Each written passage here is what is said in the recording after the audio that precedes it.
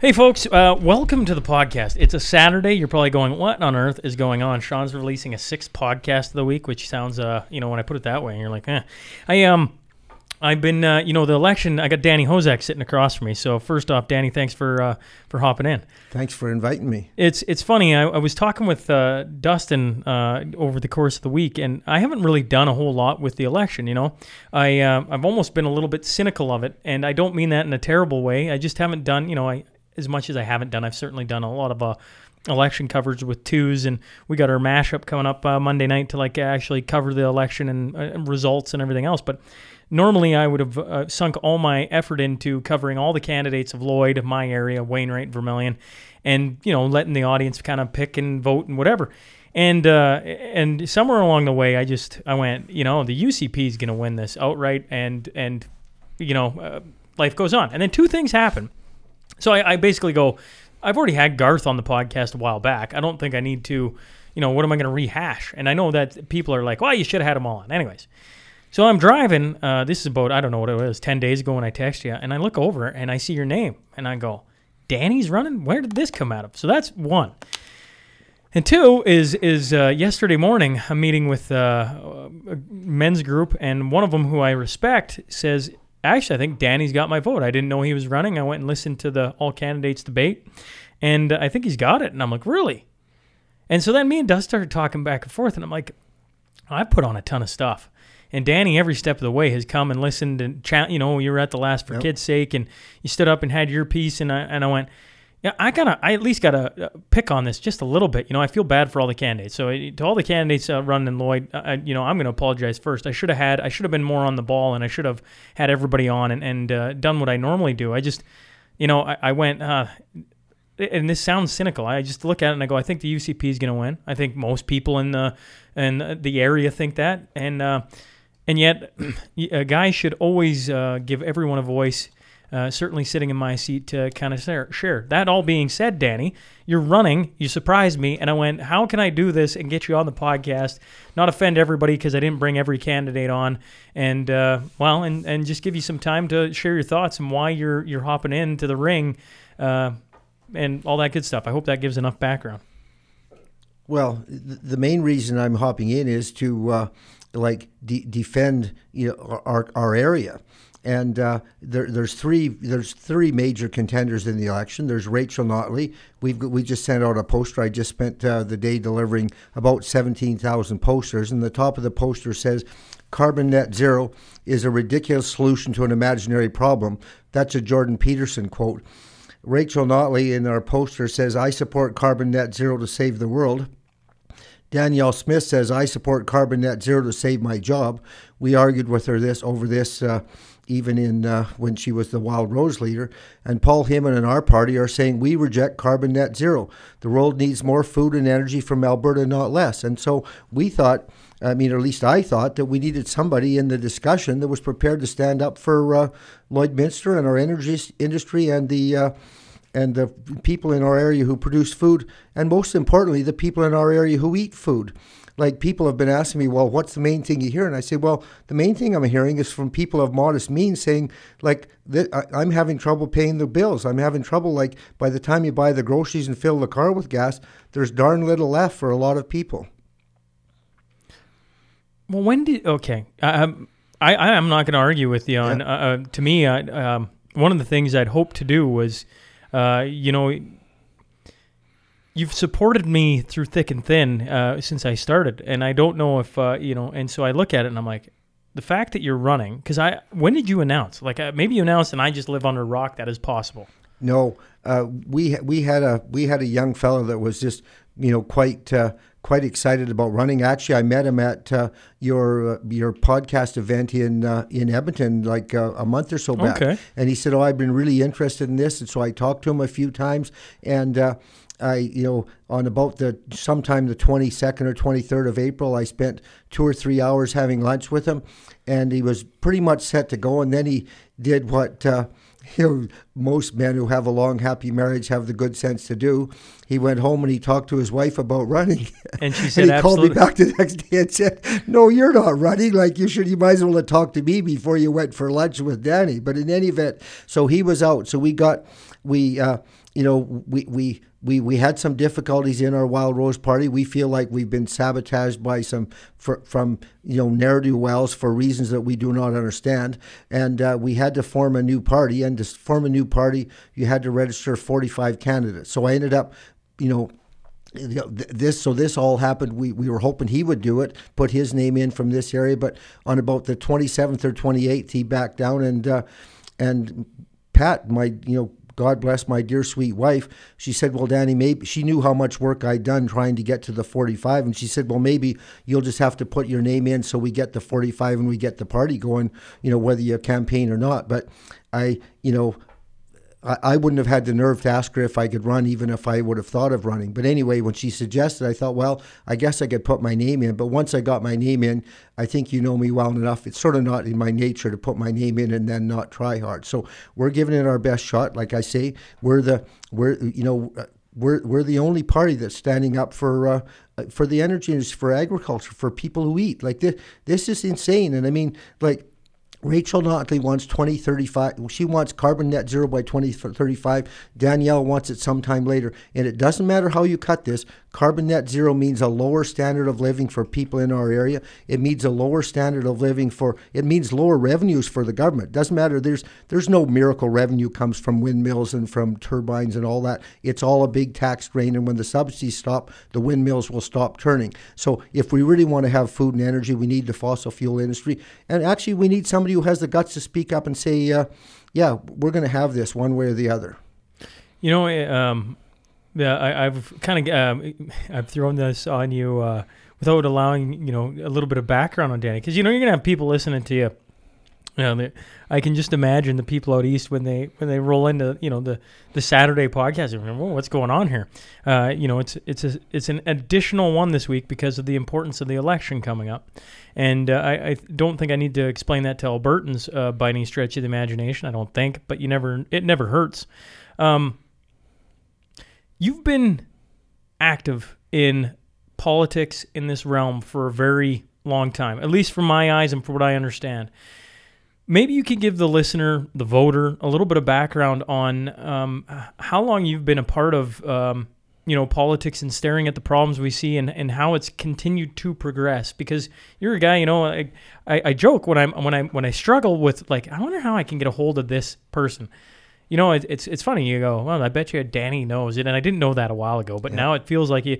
And of course, you've had him out to Lloydminster, or you've met him here, and you're a well-connected man.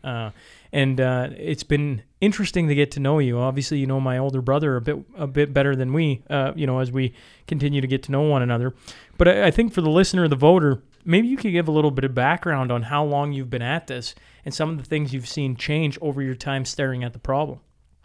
Well, I actually helped, like Bud Miller was our neighbor, and I helped Bud Miller when he got elected in 1971. So, I've been working on this longer than most of the people who will be listening to this have been alive. And I was the candidate in 2012 for the Wild Rose. I was the candidate in 2015. But in 2012, as you know, Danielle came along with quite a flair. She was doing a wonderful job. She's a pretty articulate lady. And let's just be clear, in most areas in the province, we're hoping she will win. Like we don't want a split vote either, and I want to get to a split vote in a few minutes here. We don't want a split vote. And so we're running candidates in areas where you can divide the UCP vote from the next election in half and not get the NDP. But while we're on the split vote, I'll get back to my experience in a little bit. But I think this split vote thing is one of the most important things in this election.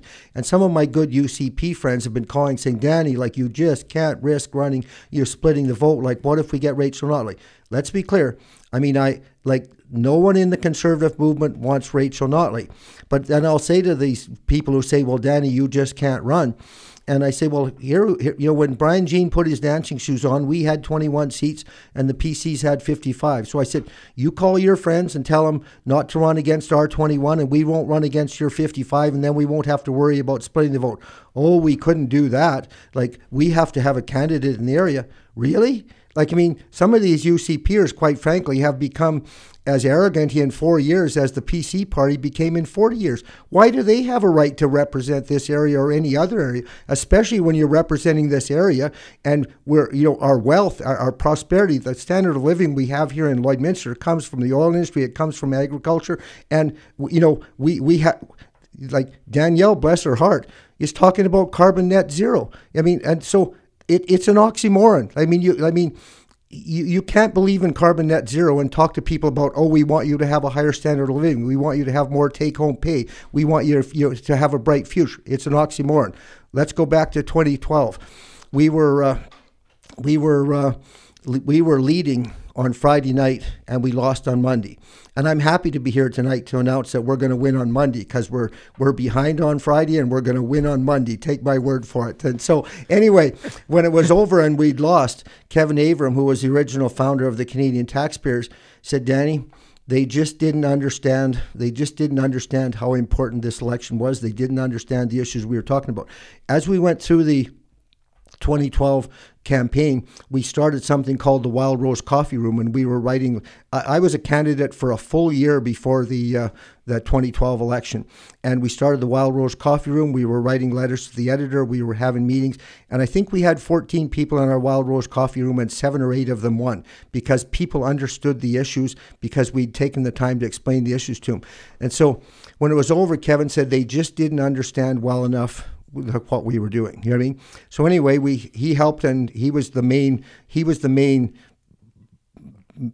mover and shaker that started our Economic Education Association, which has led to these Freedom Talk conferences, which we call Essentials of Freedom conferences, because the conclusion we came to, and the reason I know a lot of these people is that from around the country, from around the world, that are talking about the future of the country, is because they understand too, if we want to continue to remain free, we have to do a better job of explaining it to people.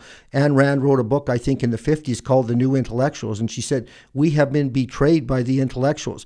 And quite frankly, we have. When you look at the rubbish that comes out of a lot of our universities, a lot of our schools, it's absolutely intellectual rubbish when it comes to actually generating wealth and increasing the standard of living of a people. So anyway, we set up these Freedom Talk conferences, and one of our most sought-after speakers has become Andrew Lawton. And he's spoken several times, and Patrick Moore, who the original founder of Greenpeace, has said the same thing. We are increasingly being governed by people who've never studied anything in their life except how to get elected.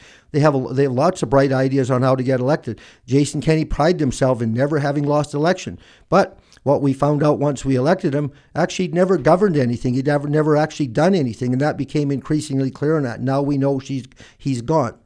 And I'm just going to put in a plug here for Danielle because, like I say, at the end of the day, we're not running enough people to form the government. So our only hope for a brighter future is for Danielle to win in the ridings, in some of these other ridings. And when the first time when she was running, somebody would say, well, I think we should do this. And she, oh, no, we've already thought about it. It doesn't work. We're not doing it. Well, I think she said to me one night, she stayed at our place after she spoke at your podcast. And she said, I wish I'd have spent the 6 years on the radio before I went into politics. Because one of the things that being on the radio taught her, maybe it's teaching you too, is like you have to listen to everyone, and you haven't got time to argue with everyone's idea. You say, yeah, that's an interesting idea. Let me give that some thought. And so to her credit, she's given a lot of time to thinking about governing, and she's being picked on by both sides, like for a whole host of reasons. But generally speaking, like I still had a UCP membership, and I voted for her because she's given a lot of time to thinking about how to govern. Having said that, she ran on Wild Rose policy and got elected. And the one thing that wasn't in Wild Rose policy was, and I hate to seem like an old dog with a bone, but I'm an old dog with a bone. The one thing that isn't in Wild Rose policy is carbon net zero. And I mean, Garth went there to talk about, I want to talk about, I want to talk about climate. And I was there at the meeting when he said to Jason Kenney, I want to talk about, climate, and I think CO2 is good for the planet. That's how we're feeding a hung. Oh, yeah, Jason said, like, whatever, you can bring up whatever you want in caucus. That's good. We're happy to we have an open thing. But what Garth found out, and I think most people know that study it, when he wanted to talk about it, he said, well, yeah, you can talk about that, but that's not really in our message.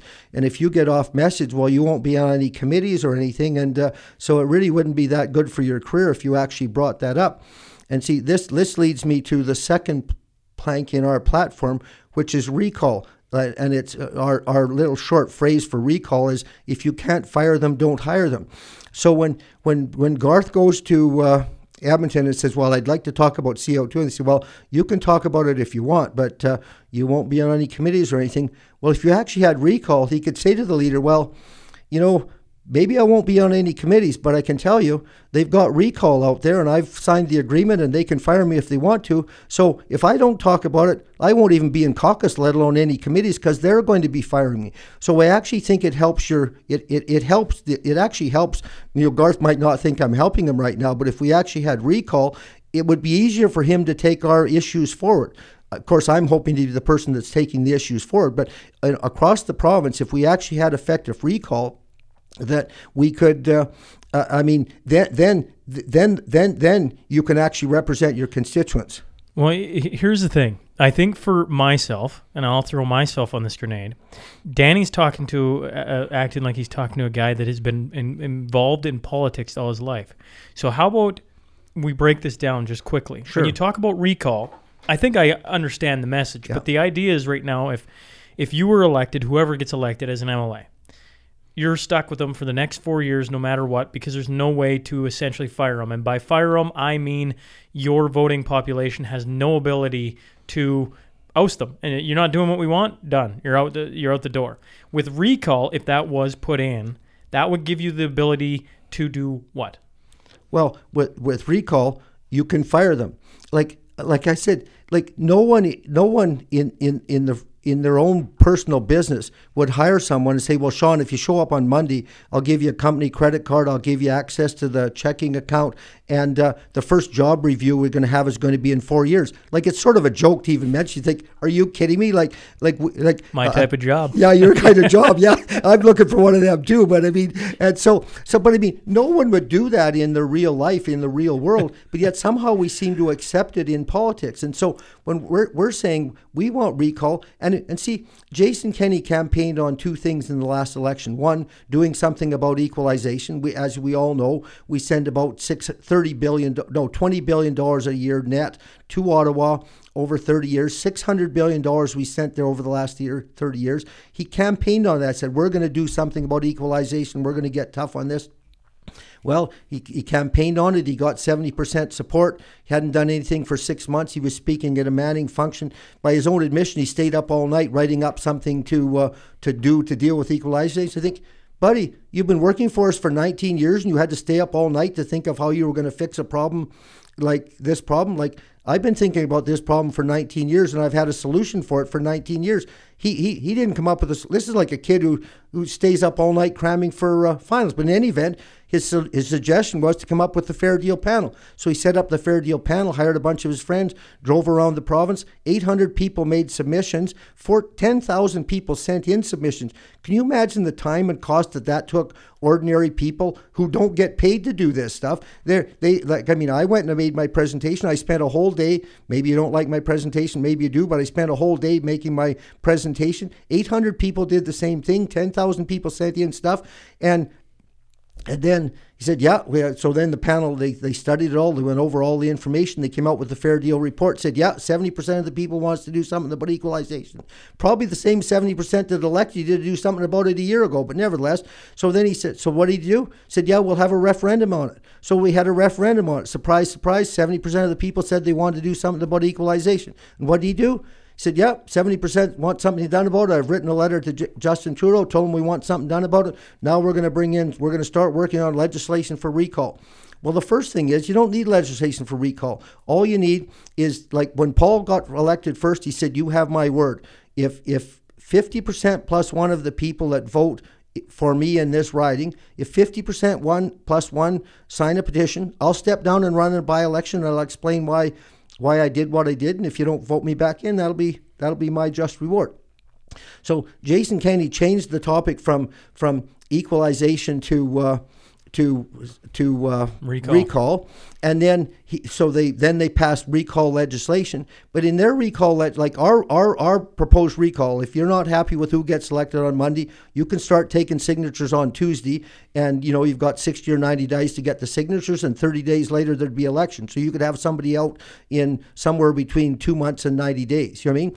Well, Jason's recall, you can't do anything for the first 18 months. Well, anybody who's watching any politics at all knows how much damage you can do to a country like Joe Biden has in 18 months. So, for one thing, that doesn't make any sense. But then their formula in here in Lloydminster, it would take about 6,000 or 7,000 people to recall somebody. In his formula, it would take 16,000 people. Like, you might be able to get 6,000 signatures, but you couldn't get 16,000 if your life depended on it. So basically, in my speech that I gave at the forum the other day, I said, basically their recall legislation turned out to be like a shiny new car with no brakes. So then we come to, now I'm coming back to Andrew Lawton talking about people, all they've ever studied is how to get elected. And so one of the clever things that they've come up with is they've got us all scared about splitting the vote. Even though Garth got 79% and the NDP got 13%, you could split the vote 5 ways, and one of the conservative 5 would still get elected. To me, I don't know about everybody else. I asked Tim Hoven this because Tim Hoven's running as an independent. Yeah. Now, I'm curious your thoughts on this. Now, it's billed as this real super tight election. It's NDP, UCP, it's so close. Calgary's going to be the battleground. If we don't win Calgary, the NDP could come in, rah, rah, rah, just cue the fear porn from all sides. Like, I mean, it's just everywhere. I walked into the building, and in walking into the building, I get in a partial disagreement about politics. I'm like, I'm just gonna go upstairs. I need to set up. It's a Friday we're recording this. I don't normally record this late and everything else. I come back to Tim Hoven's interview for one reason. He talked about vote splitting exactly like you are. In that, in the individual riding, I think you get it. Let's talk about it. The UCP got 79%. You split that in half. It's essentially 40% each way, and the NDP is still at 13%. I think everybody that's paying attention goes, oh yeah, vote split, you're getting either the UCP or in this case, Wild Rose. And Tim Hoven's the independent, not a big deal. My vote split idea that I'd thrown at Tim that I couldn't understand, and maybe you can help me understand this.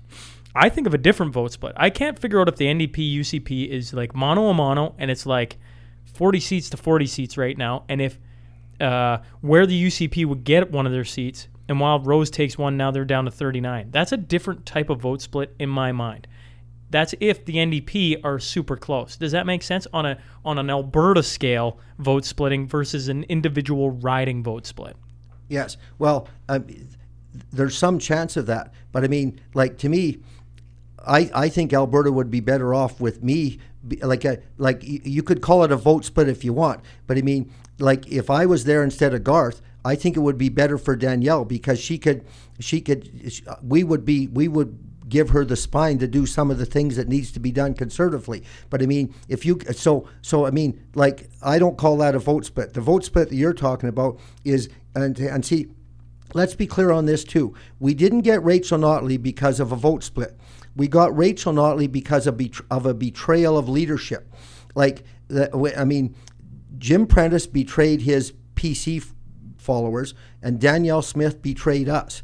Like, and so if they would have just stayed in their own two parties and had an election, it would have been like today. Like, one of them would have got 40%, and one of them would have got 38%, and the NDP would have got the 12% they all got. But the PCs were so mad at Jim Prentice, they're not going to vote for the Wild Rose, so they voted for the NDP to teach them a lesson. Well, our people were so mad at Danielle Smith, that they voted for the NDP to teach her a lesson. What we didn't understand until the Tuesday morning was how many people were mad at both of them. So, but here is the real betrayal. You know what I mean? And I'm going to forgive her for it. But if we end up with an NDP government, there's only one person and one party to blame, and it's the UCP. Like Danielle Smith got in. 6 months ago? She's been the premier for 6 months. And we talked to her about it. We said, your recall isn't effective. Well, I've talked to my caucus. There's no appetite for changing the recall legislation. So you know what they're doing right now? So now they've got a shiny new car with no brakes. You know what they're doing? They're driving down the road saying, get off the road, get off the road. We've got no brakes. Well, maybe they're the ones who should be off the road. Certainly in this riding, they should be. Like Garth was there for 4 years. Danielle just got there. She had a whole host of things. She gets to be the new leader. She's trying to bring everybody together. But some of these people like Garth and Grant Hunter, who's running against our leader, Paul Himon, they've been there for 4 years. They had time to work on the brakes. They could have said, look, okay, you're busy. You got to bring your group together. You got to get your cabinet going. You got to try and smooth over some of these hurt feelings from the leadership race. But while you're doing that, we're going to get some decent legislation here so the brakes are fixed on this. So if something goes wrong, we can sort it out. And even going back to Jim Prentice and Danielle in 20, when did we get them? 2015. Like if we'd have had real recall, we could have said to him, look, she's got 8 too many. You take, we're gonna recall the 4. We'll recall 4 where you ran second, and we'll recall 4 where we ran second. We won't compete with you. You don't compete with us. We'll have 8 seats, and we'll have this back in 90 days. Instead, we had to put up with 4 years of that because we didn't have any brakes on our car. And now, even though they've learned a lesson about having a car with no brakes, what do? We've got another car with no brakes, and we really are in a lot of trouble if we get Rachel. We understand that. We didn't run. There's a couple of ridings where we ran against like Tyler Shandro and Jason Copping, who were the health ministers, because I think that's another unfolding tragedy that we don't actually understand how badly they've hurt Alberta with that. But other than that, we've tried to not run, which I think it's more than fair of us. Like, we've been more than gracious. We've picked places where we think we can run. We can run. We're not risking getting the NDP, but we're giving people an option that aren't happy with how they've dealt with equalization. Danielle's got elected on the Sovereignty Act. We all agree on that. But the Sovereignty Act is just a rewording of I'm going to stand up to Ottawa, so we're not giving them $20 billion a year net.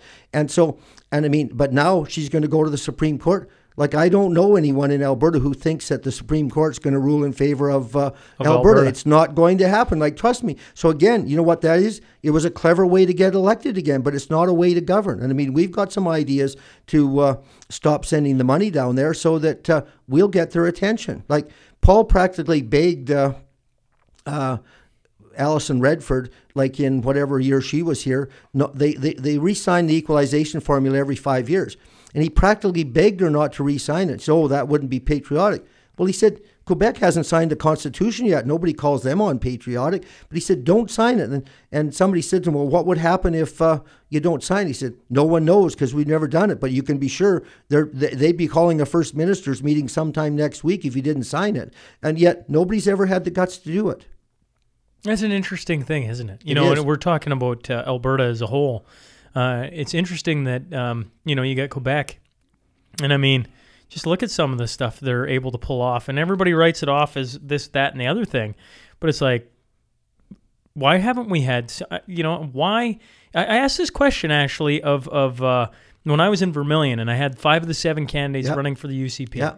And you had, the Danielle Smith and the Todd Lone and the Travis Taves and Rebecca Schultz and, Brian Jean, sorry. Yep. I was spacing on the 5th. Yeah. It's like, what makes, at the time, I was thinking, everybody's saying this raw thing. We're going to be the ones. We're going to be the ones.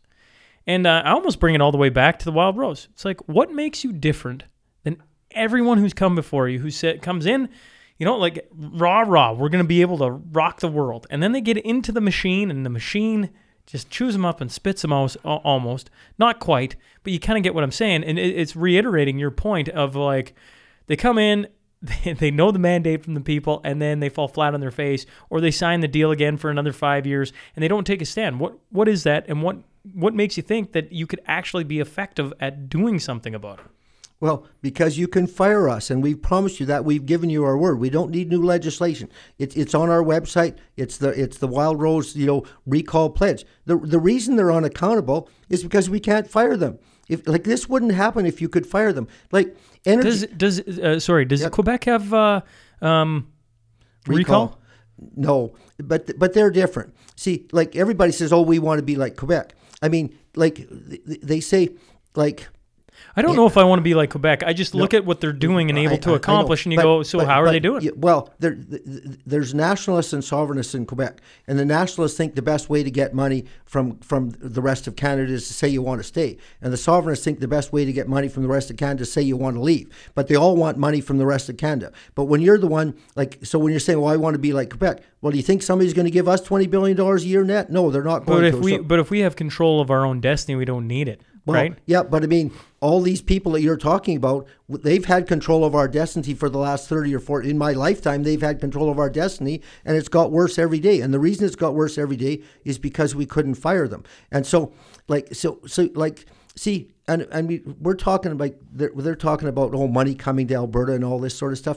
If you were the investment guy for a big company somewhere in the free world, and they wanted to invest $10 or $20 billion in a new project somewhere, and you said, well, I think we should go to Alberta. Like if Danielle gets elected, she doesn't want net zero until carbon net zero till 2040 or 2045, and the guy will say, well, we want to start a 50-year project. We don't want to get there and then find they're going to shut us down to get carbon net zero. And so we still, carbon net zero is a regulatory impediment to do what we're doing. And I just want, see, there's three things that have happened in my lifetime that I think we could have stopped. And this is all from a failure of leadership. It truly is. Like one thing I'll say for Quebec, their leaders bloody well stand up for Quebec. They don't say, oh, we'll send you $20 billion extra because we're such nice people. They say, no, we're not sending the money. Like, at least you're not keeping it without our consent anyway. But Energy East spent just over $1 billion getting regulatory approval. And then the government the government didn't really turn it down. It just got to a point where Energy East just said, no, we're not going to bother. And Tech Frontier, as you know, was going to build another oil sands project. And they spent $1 billion getting regulatory approval. And they passed all the everything was, the T's were crossed, the I's were dotted. They had regulatory approval for I think it was I've sort of lost track of it, but it was a $2 or $3 or $4 or $5 billion mega project. All approval was done, and Justin Trudeau, as you know, at the end of February that year, he just canceled it. And I wish Jason would have followed me on Twitter, because he said, Jason, if Justin Trudeau cancels Tech Frontier, you should tell him that we will vote on separation from Canada in 30 days. And on the first day of our new country, we'll approve the Tech Frontier mine. Tech Frontier had spent $1 billion already. I mean, my guess is they'd have put 100 or 200 million more into trying to help us win the referendum to separate. But of course, we didn't. And then the next thing that happened was when they were trying to build the Trans Mountain pipeline, all the protesters were going on the right of way, and. It was just a horrible thing. It was stopped. The work was stopped. Everybody was wringing their hands about how bad it was. And I mean, again, I said, all Jason Kenney had to do was phone the premier out there, whatever his name is, Tom Harrigan, or Horrigan, or whatever his name is, say, I have to go back one step. 70% of what gets unloaded in the port of Vancouver ends up east of Alberta. It comes through Alberta to get to the rest of Canada, 70%. And I don't know how much of the oil that goes in the pipeline that Vancouver uses starts in Alberta. So all Jason had to do was call Horrigan and say, the next time one of those protesters steps on the right-of-way of that pipeline, we're going to block the train at the Alberta border on the same day that we shut the gas off. So you're going to be out there with a port full of ships and no fuel. And I mean, nobody ever would have heard about it because it just wouldn't have happened. Horrigan would have called the police and said, whatever you do, don't step on that right away. So some of these things are just flat out, they're a failure of leadership. You know what I mean? And so, again, the way we're going to be different is you may have noticed I got a platinum Jubilee medal or something, which, Garth and company, the provincial government gave out in January. But the under my name, it said Danny has that Orwellian habit of telling people what they don't want to hear. And I mean, there's a lot of people don't want to hear this. And when we were in the old Wild Rose, we weren't allowed to talk about carbon net zero. We were trying to pussyfoot around it. But now I feel quite at ease saying, look, like somebody needs to speak up for people who actually work to make a living. We really do. And so anyway, that's where we're at. And so I'm proud to do it, and I think we're giving people an option. If you want to vote for carbon net zero, you've got two choices. You can either get it by 2035 or 2045. If you don't want it at all, well, vote for me, and we'll be there, and we'll hold Danielle to account. And the other thing is, with her negotiating with Eastern Canada, if we elected 3 or 4 Wild Rosers, I mean, she could go down to them and say, well, look, we have to get something done, or next time you'll be talking to that senile old Danny, and he's not nearly as easy to get along with as I am. So, like, I really think it would be easier for her to bargain if there was 2 or 3 of us out there on the right holding her feet to the fire. You know, I'm curious, over your time looking at politics, have you seen more people gravitate, take the election just out of the equation for a second. You know, you've been staring at this, like, by your own admission, since the days of Bud Miller. Yes. That's a long time. It is. Have you seen more of people gravitating to politics, or have you been frustrated for forever because not enough people pay attention, and you see, green guys like myself starting to dabble in it, trying to figure out what on earth is going on? And then my age-old question I've had on the podcast is, how do you attract more people to get educated in how politics works, to be involved in it, to understand that we can change things? Well, I don't know if I would say I'm frustrated with it. I've sort of come to realize that that's the way it is. And people say, well, how, like what makes you different? And I said, well, what makes us different is we're going to tell people the truth. And whether we win or whether we don't, at the end of the day, people will know we were telling them the truth. And I got started in the 70s. It was the old crow rate debate, the transportation issue with, it was between the grain companies and the farmers and the railways. And our manager at the Alberta Beef Producers, I was on the Beef Producers in the early 80s, ended up being the chairman of the Alberta Beef Producers. It was called the Alberta Cattle Commission at the time. But a lot of the experience that I had in politics came from our manager, who was Chris Mills. And we had farmers with a grade 9 education that were quite able to debate with Ted Turner from Saskpool and the head of the railways, because they were so well educated and they just knew the truth. And Mark Twain said the surest way to win an argument is to start on the right side of it. And when we actually won that whole freight rate debate, like, I had friends came to me and said, like, how did you know that? And we said, well, like, we just studied it. Like, this stuff is not. It's not rocket science, as Don Cherry would say. I mean, it's just sort of basic math and basic economics. And see, and I'm coming back to your question. Like, am I frustrated? I sort of am, but I'm sort of. I have some renewed hope. I didn't make it to the J.R. Robson high school debate this time. I just had a conflict that I just couldn't make it there. But the last 2 elections, I think I won the elections, because I would go and say, like, what you young kids have to decide is, do you want the government deciding your future, or do you think you have the ability to decide for yourself? And I was speaking to a group in Calgary one night, and they said, well, like again, like, what's different about you? And I said, well, and he said, like, no one likes politics. And I said, well, they don't, because you go to these young kids and you say, well, you should get involved. And then they get all excited. Oh, I'm going to help Rachel. Or, lots of the young kids want to help Rachel. Maybe they want to help Daniel, whatever. And so they get all excited about politics and they're all gung-ho to go. And then they get studying the issues and they think, well, carbon net zero is a hoax. Like, masks don't work. The vaccine isn't saving anyone. Like, these people were lying to me. Like, these people are all a bunch of lying crooks. I don't want anything to do with this. Well, my answer to that is, well, let's just tell them the truth. And I mean, like, we had, when some people say they're not interested in politics, I always say, well, actually, my grandpa wasn't interested in war either, but he still went twice so we could have a better life.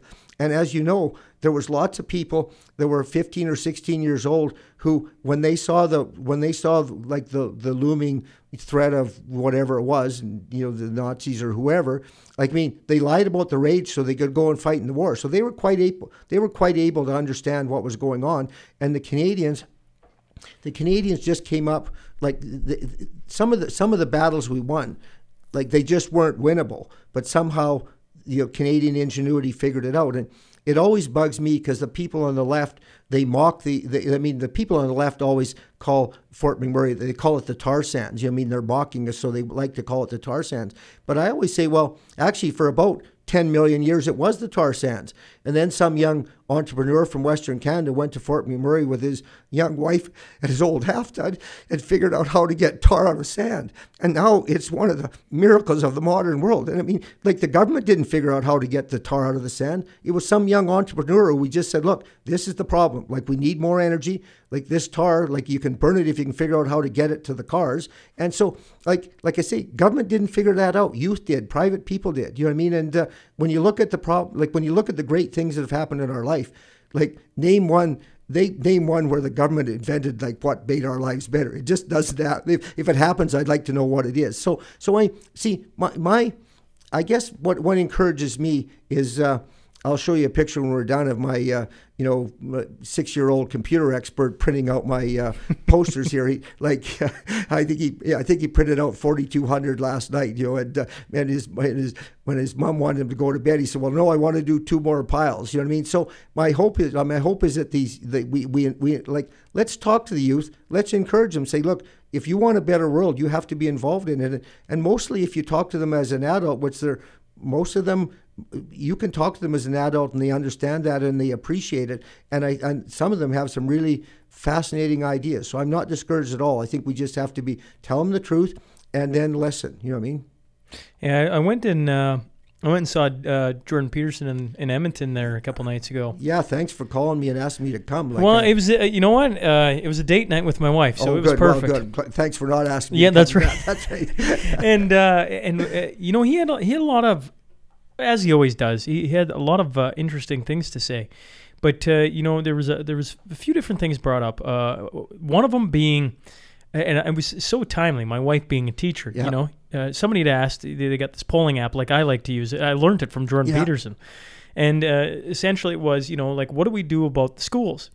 And I thought his response was just perfect as I'm sitting beside a teacher and I can feel my tension rise. Oh, don't say something stupid that's just going to ruin my night, Jordan. And instead he goes, if you have a problem and it won't leave you alone, maybe you should get involved in it.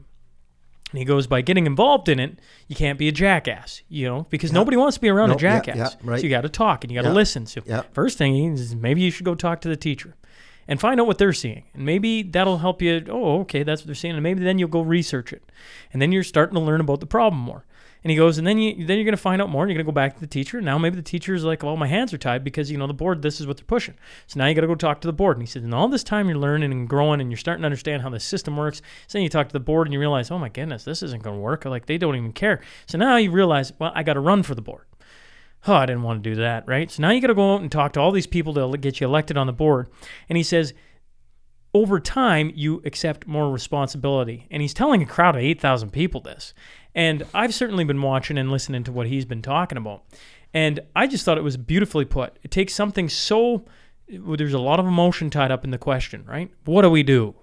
You get involved. What do you do about politics? You get involved. And as you get more into understanding and the problem and how it works, you're educating yourself. And if you start educating yourself, you can start to distill that information to people, regular folk such as myself. And then all of a sudden, you're going to get this groundswelling of people supporting you because they look at you and go, you care? You understand? You're telling us the truth. Let's get you in there so we can fix this problem. It's not an overnight solution, but certainly he's just as he tells his story, he's like, your election coming up is really important, not only for Alberta, but for Canada and the world. And if you were feeling like a call tonight, you probably should call your MLA or people running. I guess there's no, whoever's running. And find out what you can do tomorrow because there's still time. And I just, to me, when you talk about kids and I look at young adults, it's like you got problems in your life that you think are really important. Just start the conversation and see what comes of it because you might be surprised at what you learn in a real quick hurry. Well, you're right. And I had friends who went to see him in Red Deer too.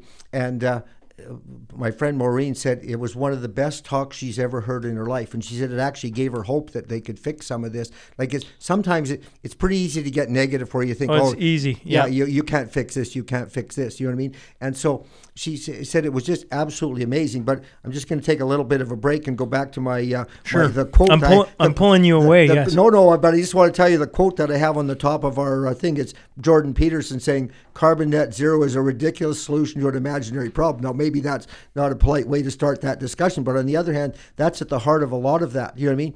And so, over the course, like we had the forums on Tuesday and Wednesday, and one in Vermilion, one in Lloyd. And we had two questions. There were, maybe 3 or 4 questions where they said, well, what are you going to do about this in the schools? What are you going to do about that in the school? What are you going to do about the curriculum? What are you going to do about some of these, transgender, all these issues that they're having in the schools? And I said, I don't think that's up. Like I said, I think the only criteria that the government should set is when the kid is done in your school, he has to know how to read and write and a few other things. But other than that, I said, to me, I think we should have this comes back to the local school boards. This comes back to parents. I said, my kids are grown up. You know what I mean? Some of my grandchildren are even grown up. But parents have to get involved in that. And this is where I think the Conservatives have made a real mistake over the last 30 years. We've said we thought we would be all right just because we were right. But it turns out you're not necessarily all right just because you're right. You have to be doing your work. And we've sort of left the school system. We've left the university system. Our friend John Robson, who's a big part of our Economic Education Association, when he first got done getting his doctorate degree in this is probably 25 years ago now, he got a job teaching at the University of Calgary. 1-year contract. At the end of the year, the professor said, you're done. He said, we would have never hired you if we'd have known how conservative you were. Well, see, you can imagine if you said we'd have never hired you if we knew how, left-leaning you were, you'd get crucified. But I mean, they just fired him. He was gone, and he's, spent his life somewhere else. And he was teaching at the classes at the University of Ottawa. But again, they're all for carbon net zero, and he's against it. So now he doesn't have any teaching there. So he's making a living outside of the university system. So we as parents have allowed the system to just sort of force the Conservatives out of it, and now we're complaining about what we got. But going back to that, a lot of this comes back to the local school boards. And the one other thing that this is a little bit off the topic, but on all this, on all these meetings, I had a meeting with some people from the library board in Vermilion, and and they said, well, would you be prepared to lobby for more money for a new library? And I said, well, no. We don't believe in that. You know what I mean? And Danielle didn't used to either. You know what I mean? But nevertheless, we would like the money we want to collect our taxes here. We want to have a real clear understanding of how much taxes are collected in our constituency. And when Paul first got elected, he went in 2004, and he went to Treasury and he said, I'd like to know how many federal taxes are paid, federal income taxes are paid in my riding, how many provincial taxes are paid, how much is donated to charity. And I've got it right here somewhere, but so they just printed it off for every every hamlet, every town, every municipality in Alberta. They just printed it off. And this was 2005, if I'm not mistaken. Alberta, it added up to about 160. Was it? I just forget the numbers, but I think it was 160 mil. No, in our area in 2005, we paid $160 million in federal income tax out of our constituency, and $60 million in provincial tax came to $200 million. Well, that was at that time we generated $6 billion of provincial tax. So now we're generating about 10 or 12 billion of provincial tax. So my guess is our constituency now is sending about somewhere around 400 million of federal and provincial tax to 2 different levels of government. So Paul's idea is to collect all this money locally, and then we'll have, you talk about the tax points, the municipalities will have certain tax points, and then the province has so much, and then we forward on to Ottawa what they need. But I think when you look at it, so he went back a year later, and so I'd like to get those numbers again. They said, we don't give those numbers out anymore. And I think we send, Alberta sends $50 billion, at least in 2015. We sent $50 billion to Ottawa. We got $30 billion back. They kept $20 billion. Well, my guess is if you look at what our constituency does, we're sending $400 million. Now we might be sending $500 million, and we're getting $300 million back. But you can be sure if they were sending us more money from Edmonton than we were sending them, they would send us a note in the mail every day saying, "Oh, we're doing more for you. We're doing more for you than you're doing for us. So we need you to send more taxes." So, like, I'm pretty sure we'll find if we could get the numbers that, like, again, we send in 100% of our money and they send 60% back for us. And even the 60%, we have to beg for it. And just while we're talking about Tech Frontier, like, we're talking about having our own police force. And, one of the journalists in Alberta, wrote an editorial. This goes back a few years. He said, well, what the people who don't understand, who want to collect our own taxes, is we'd have to hire 5,500 people to collect our own taxes. I said, yeah, well, actually, as a matter of fact, dummy, we do understand that. But the good news is we would fire 11,000 people in Ottawa. So then the 5,500 that we hired would live in Alberta. Your wife, my wife, maybe she'd be a teacher and you'd be the guy that was, looking after the pension plan or whatever. But see, Tech Frontier was a huge, big thing because it was going to be a $2.5 billion project over, 10 or 15 years. But we send $20 billion to, like, we send them $50 billion. They send us $10 billion back in transfers, and they supposedly provide us with $20 billion in services. $10 billion of that is labor, and $10 billion of it is, buying, tanks and jets and fuel for the cars. But so there's $10 billion in labor that they spend in Ottawa on our behalf. Well, if you spent that $10 billion on labor, that would be a $10 billion a year, every year mega project in Alberta. Like I say, Tech Frontier gets to be the idol of the world till they got canceled for a $2.5 billion over 10 years. But if we did all these things for ourselves, it would be a $10 billion a year mega project in Alberta. Those people would work here, they'd live here, they'd raise their families here, they'd play hockey here, and they would donate to charity here too. We're very generous people when it comes to that. So anyway, you look at all this, and I guess I'm sort of rambling, but there's a lot to be said about some of this. But again, Paul has sort of spent his life thinking about how to do this, and I'm fascinated by it, but I'm also encouraged by the fact that it's amazing how many people are sort of becoming aware of it, because I think things are getting tougher and tougher for a lot of people. And I saw on Twitter the other day, they said there was actually two pandemics. There was one pandemic for the government, and they got paid to stay home. And then there was another pandemic for people that, out in the real world. Some of them just got told to go home and they lost their jobs. Some of these small businesses got forced to close. And for some of us that are old enough to remember Danny Hooper, he used to have Danny Hooper Stockyard Club in the early 80s. And I heard him on CFCW one day, and he said, we went broke in 1984. And he said, well, actually, no. He said, we went broke in 1981. It took us 3 years to figure it out. And quite frankly, some of these small businesses that the government is forced to close, sadly, probably went broke last year, but it'll take them 2 or 3 years to figure it out. And that's an absolute tragedy, because I don't think it needed to happen. You know what I mean? And so some of these people are really frustrated, and the government, like, we need to get to the bottom of, like, what actually happened here. And you can be pretty sure, like, nobody, like, if we just end up with UCP and NDP in the legislature, none of them are going to want to get to the bottom of what actually happened here. And so I'm just really hoping that people will say, like, in the speech that I gave at the two forums, I said, I'm not asking you to vote for me. I'm asking you to vote for me for your children, our grandchildren, our future, because somebody has to ask these difficult questions. And you look at it, and they are difficult questions, and nobody's prepared to answer them. Like, one of my dear friends she has a 25-year-old son, young wife, beautiful young. I think the baby's a year, maybe 2 years old now. I've sort of lost track. Anyway, he had to get vaccinated to keep his job. Well, now he's got myocarditis and he can't work. So, like, who's looking into that? Who's gonna, like, what is he going to be on AISH for the rest of his life because now he can't work? Like, somebody needs to ask these questions. What happened? And one of the questions that came up at forum the other night was, they said, like, is anybody going to hold the government accountable for basically sanctioning doctors who were trying to use hydroxychloroquine and ivermectin? And when I heard that question, and I don't know who asked it, but when I heard the question, I thought, thank you, God, because somebody needs to ask that question. And I talked to Garth about this in sometime in late 20. And I said, like, there was growing evidence that, you know, people were using ivermectin and it was helping. They were using hydroxychloroquine and it was helping. And so I called him and I said, Garth, I just can't believe that you're not at least allowing them to do it. He said, oh, it's not us. He said, it's the College of Physicians and Surgeons. And he said, like, you wouldn't want the government telling the doctors what to do, would you? And I said, well, not really. But I said, if I were the government, I would tell the doctors what I was going to do.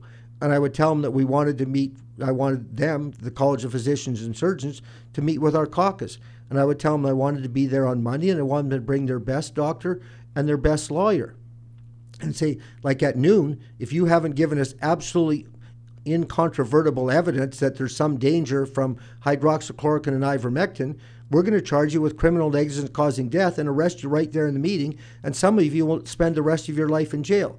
He said, well, you couldn't do that. I said, you could if you had enough balls. Like, I mean, you really could. Like, just call them in. For one thing, we all know this would be like my John Horrigan story. Like, it would never happen because they would find out about hydroxychloroquine and ivermectin and they'd be delivering it in person to their friends over the weekend so they didn't have to come to the meeting. But see, some of it, like, you have to study the issues just like we did in the Crow rate, and they just have to, okay, these are the facts. Like, I mean, and I'm all for, like, I would say 2/3 of my friends are vaccinated. We're all adults. I said, some of my friends drink too much. Some of them smoke too much. Some of them think I drink too much. But I mean, that's a personal choice. And I don't have any problem at all with personal choices. But I can tell you what I do have problems with is the government continuing, even with all the evidence. And even though that children have a 99.999997 recovery rate from COVID, they're still asking them to get vaccinated. And I said the other night, and I'm going to say it again now, they're not actually, I'm all for vaccinations. I mean, I had polio vaccine, smallpox. I don't know how many other vaccines I got,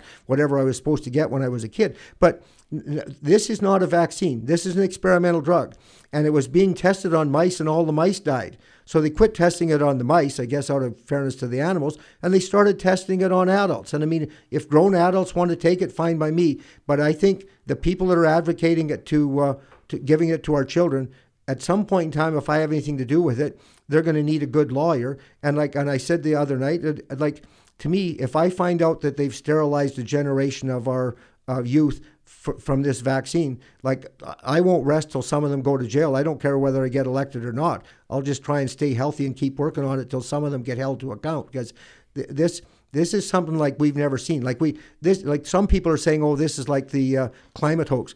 Like the climate hoax, it's all fine. I mean, sure, we're paying more taxes than we should, and I mean, it's not really. We all know it's a hoax. I mean, but on the other hand, we pay a little more tax. You know, maybe we can't afford as big a boat as we used to afford, but it's not really killing anybody. You know what I mean? But these vaccines, they're killing people, and I mean, these stories of the young people with myocarditis, vaccine injuries. Like, I've got a good friend who's like, their 18-year-old had to get vaccinated. Now, I think the last story I heard, she was a massage therapist. Maybe you know who it is. But anyway, she can't work now because she's lost control of her hands. And you think, like, is anybody are we just going to like change the subject? Like, just like Jason talking about equalization and then write one letter and say, well, let's talk about recall now. No, like, there's something has gone horribly wrong here and somebody needs to talk about it. And I don't see anybody, unless you elect a few Wild Rose candidates. I mean, if I had my choice, I'd like to see Paul Himman get elected in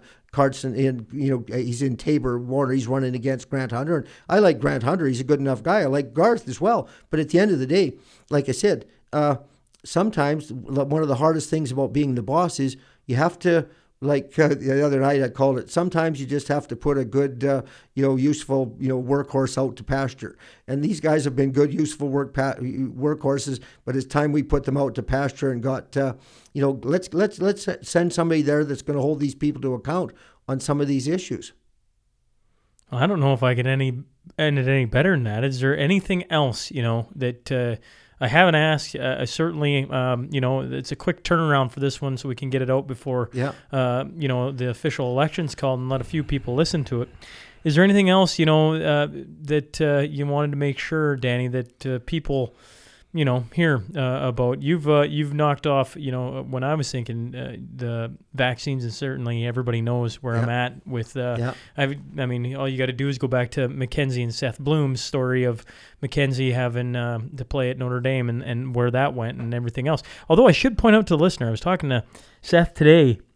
And it sounds like she's doing like really, really well. They've been dealing with some doctors out of the States and finding some ways to, I don't know the ins and outs. I'm going to call it detox because I don't know exactly what to say. And it sounds like things are progressing. So I think that's a happy thing for listeners to hear, certainly for me to hear that.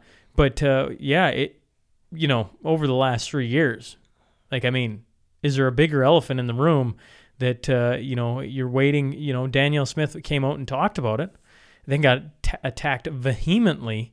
And ever since then, it's been kind of on the back burner. And she's been scrutinized by the NDP for that the entire time, and it's a wild thing to watch, sitting in this chair, having interviewed so many different people and different families and lockdowns and all these different things, how they've affected the population. So I appreciate you talking about that openly. But regardless, as we close in on the hour mark, is there anything else that, top of mind you want to get in for the voting public here certainly in Lloydminster, Wainwright, Vermilion, but certainly as you got other Wild Rose candidates running, if there's something else you want to make sure people know? Well, I think I've made a pretty good case for why I think people should at least give me fair consideration and think about sending me to Edmonton. But just before we leave this, like the detox, and Dr. Hodkinson, he's formed, I think everybody knows Dr. Roger Hodkinson. I think he's been on your podcast a few times. He spoke at the kids thing in Kitscoty. I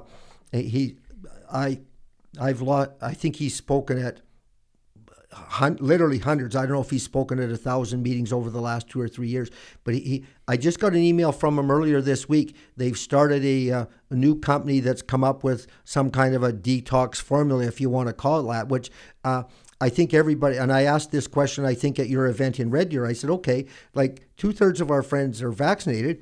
Is there anything we can do to help them reduce their risk of dying suddenly? Let's be honest about this. Like people are dying suddenly that you just can't believe. Healthy people, athletes, some of the best athletes in the world are dying suddenly. And so, like the fact that they've come up with this, I think, I don't know exactly where they'll find it. I just saw it. I've been busy. Like I said, I always point to the FLCCC, yes, but it's good to hear that right, it's good to hear that there's a place in Canada doing it. I know we have Dr. William Mackus coming with Leighton Gray, actually a lawyer out of Cold Lake. They're coming June 21st to our next For the Kids' Sake meeting. Mackus certainly from he talked in Wainwright about different protocols, and that should be an interesting meeting. So that'll be helpful. But I always direct people to FLCCC because they got a lot of useful things on their website. They're, of course, an American company. Yeah, if I'm not mistaken, I think Dr. Mackus is in with Dr. Hodkinson on this. So anyway, there you go. So I mean, that's the good news. Actually, you're right. I'm pretty sure you're right. I think he is. And so anyway, well, good for them. No, I think we've covered it pretty well. I'm just trying to think, is there anything else that I should touch on? Because, I'd like to just touch on this infrastructure. I talked about raising the money locally. You know what I mean? And I did one of the things, like, Danielle went to, and I don't want to criticize her too much because I think she's far and away the best choice for Albertans. But I mean, I think there's some places here where I think we could, elect some of us to sort of help with that. But the Wild Rose policy was that we would do sort of a long-term assessment of the infrastructure needs of the province. How many hospitals do you need? Where do we need roads? I answered this question in 2012 when I was a candidate. Somebody said, would you lobby for an overpass at the Kitscoty Corner? And I said, well, I would certainly lobby for an overpass at the Kitscoty Corner because, I think we've lost track of how many loved ones we've lost at that corner. But I said, having said that, if there's some other corner in Alberta that's lost more people at their corner than we've lost at our corner, well, then I think they should get an overpass first. And I mean, maybe there's 2 or 3 other corners that have lost more than so. So what we want to have is an overall infrastructure list of this is how many hospitals we need over the next 25 years. This is how many overpasses we need. This is how many hospitals. You know what I mean? This is how many schools we need. And right now, I think we're spending I don't know what the capital budget is, $10 billion, but let's just say the list of things we need is $250 billion. So then you put it in the list and you say, okay, we're spending $10 billion a year. So if yours is like, between 150 and 160 billion on the list, well, it's 10 years till we get to your hospital. But we're all fairly, and this is where transparency comes in. If you say, look, here's the list, like, do you want us to, if Vermilion needs a hospital more than we do, or if, Cardston needs a hospital more than we do, well, I think we're all gracious enough if you have the transparency. But what causes the bitterness and the divide, like in 2012, we were joking that our candidate out there said, yes, he put a sign up by the Stelmach government promised to build the Edson Hospital, and he said he had a big sign said, fifth major announcement of the Edson Hospital being built. Like 5 elections in a row, they promised it, but they never got around to doing it. You know what I mean? And so then again, coming back to the, Kurt Price asked me the other day on his podcast, well, we need a new arena. Would you lobby for money for arena? I said, no. Like when you come down to like facility, there's some that's just government infrastructure. Well, in the government, we'll have a committee that'll take input from all the mayors. It's funny. I'm a weird voter. Okay. But I care less about how much you're going to lobby for the area and money, and more for what you're going to stand for. Because money corrupts everything. And we've seen it, we're going to get, if we just go along with the program, we're going to get all this money from the federal government, or we're going to get all this money from, and it's like, listen, folks, this is just Sean. And my thought is simple. I need to know what your values are and what you stand for. Because if you don't stand for anything, it means a hill of beans that we get 20 million, but we can't go and see our parents on Christmas. Or you kind of get the point. I bring it always back to the last 3 years because I'm like, have we forgotten where we got to in all this? And I don't want any of that ever to enter again. And when you talk about digging into some of the government, it's like, I think a lot of people are like very interested in that. It would be nice to know. Well, you're right. And see, what it does is it creates division. And when Kurt said, well, would you lobby for arena? I said, no, the community should decide what the community's infrastructure needs are. Like, some kids don't play hockey, believe it or not. You know what I mean? Yeah, I'd hate to get into this, but I was just sitting with my kids play soccer. Yes. And I was sitting with another soccer parent, and he knew it was a hockey, and he goes, oh, you must be excited about the new rink. And I went, honestly, for the price tag of it, and I don't know, so this is just my speculation, but I looked at it and I went, I wonder what $20 million for a new rink would have gotten us. And I don't know all the ins and outs. And taking the rest of that $80 million, because it's close to $100 million that they're going to end up spending on this, and put it into a whole bunch of things that, that could benefit all the families. Because I look at, I'll bring up Chris King and the Hoop Factory. They took an old, run-down shop and turned it into a basketball facility. My kids get used to that. Bud Miller, they put in the new, I'll give props to the city, they put in new basketball courts, new pickleball courts. Tons of people get a ton of use out of that. Exactly. And funny you should mention soccer because we have grandkids who are real soccer nuts. And what about we've been to the Red Deer place where they have that big indoor soccer thing, and there's a one in Medicine Hat, a big indoor. So again, but we end up arguing amongst ourselves. But if you just had a community discussion and said, okay, what do we need work? Like, what's the thing we need most? Then to me, you grow the community instead of dividing the community by saying, no, I'm not just going to pick one winner and say, yeah, you'll have the arena. And then next time we're getting elected, I guess if the big promise we have to make is something else, so I don't think that has served us well at all. So, we'd like to just get back to where, like I say, with government infrastructure, we'd have an overall plan and then everybody would know when their turn was.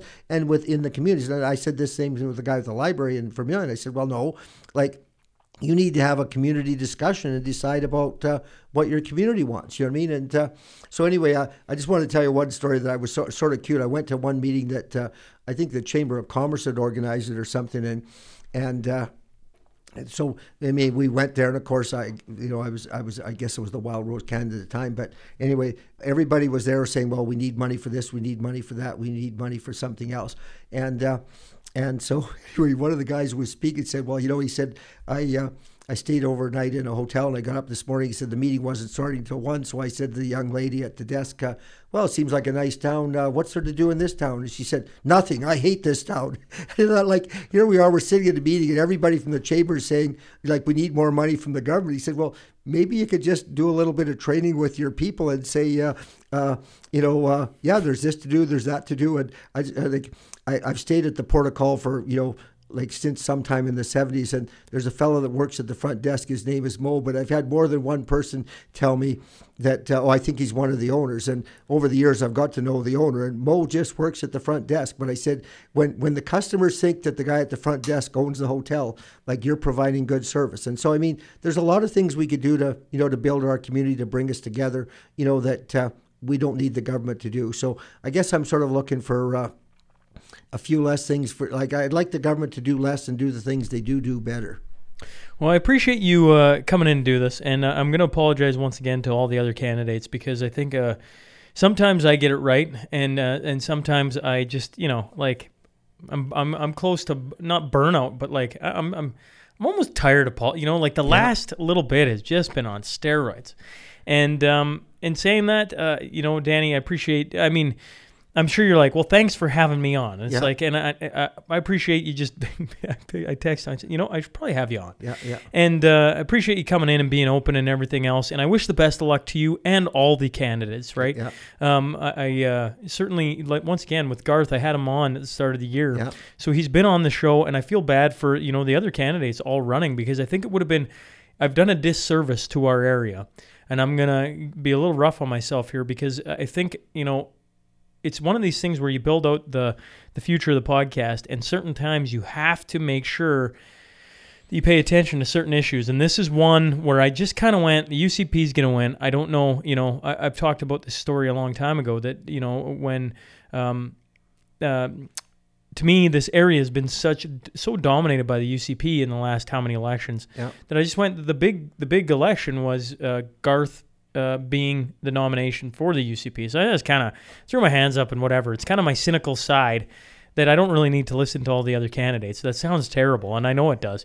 But I sit here now, I'm going, like, I really wish I would have talked to all of them, the Green, the NDP, everybody, because I think, as a voting public, one of the things you've brought up is transparency. And one of the things I hope I'm doing a good job of for people is trying to be as transparent about, I got no problem talking to, I tried getting Rachel Notley. It did not work out. Yeah. But in our area, that's what we want, I hope that listeners of the podcast, certainly in this area, found some help in having a different party on that isn't just the UCP. And certainly, I got to give a shout out to Blaine for talking, not only him, but a couple other men that I really respect for just giving me their thoughts on the debate, because he was one of the guys who helped put it on. And those people helped, like, really spur on, like, maybe I should, like, dig into this a bit more and not just walk in. I've watched the debate itself, but I was like, a podcast, as you know, giving you an hour to expand on your thoughts is way different than, hey, you got a minute, and in and out you go. I know some of the some of these issues, as you know, I think my answers are 6 or 7 minutes long. Like, and you just can't do it service in 1 minute. But I'd like to be gracious to Rachel Notley because our Freedom Conferences, the 4 years she was premier, we invited her every year, and every year we got the most gracious letter back saying, I'm sorry, I just can't work it into my schedule, which is fine. But she was very gracious. Quite frankly, like, one of the only persons who ever stood us up was Jason Kenney. Like, I invited him in person, and he said, yeah, I'll be there. And then he called and said, oh, I can't make it. He said he was going to be away. You know what I mean? So you look at this and you think, like, at least she was gracious to us. And some of my friends said, what are you going to do if she comes?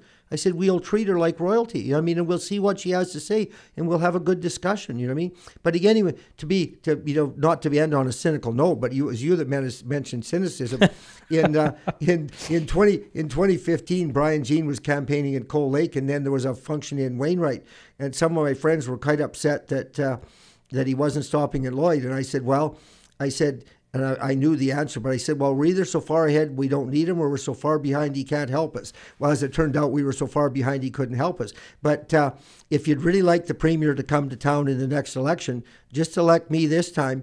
And next year, the next election, the Premier will be coming to town saying, we want to get this seat back for the UCP. So if you know, I hate to be cynical, but if you want the Premier to come to town during election time, vote for me on Monday. Sounds good. Well, I appreciate it again, Danny. Best of luck, and best of luck to all the candidates. Thanks for having me down. I'll move you a little further from the undecideds. Thanks for having me in. Take care. See, thanks a lot.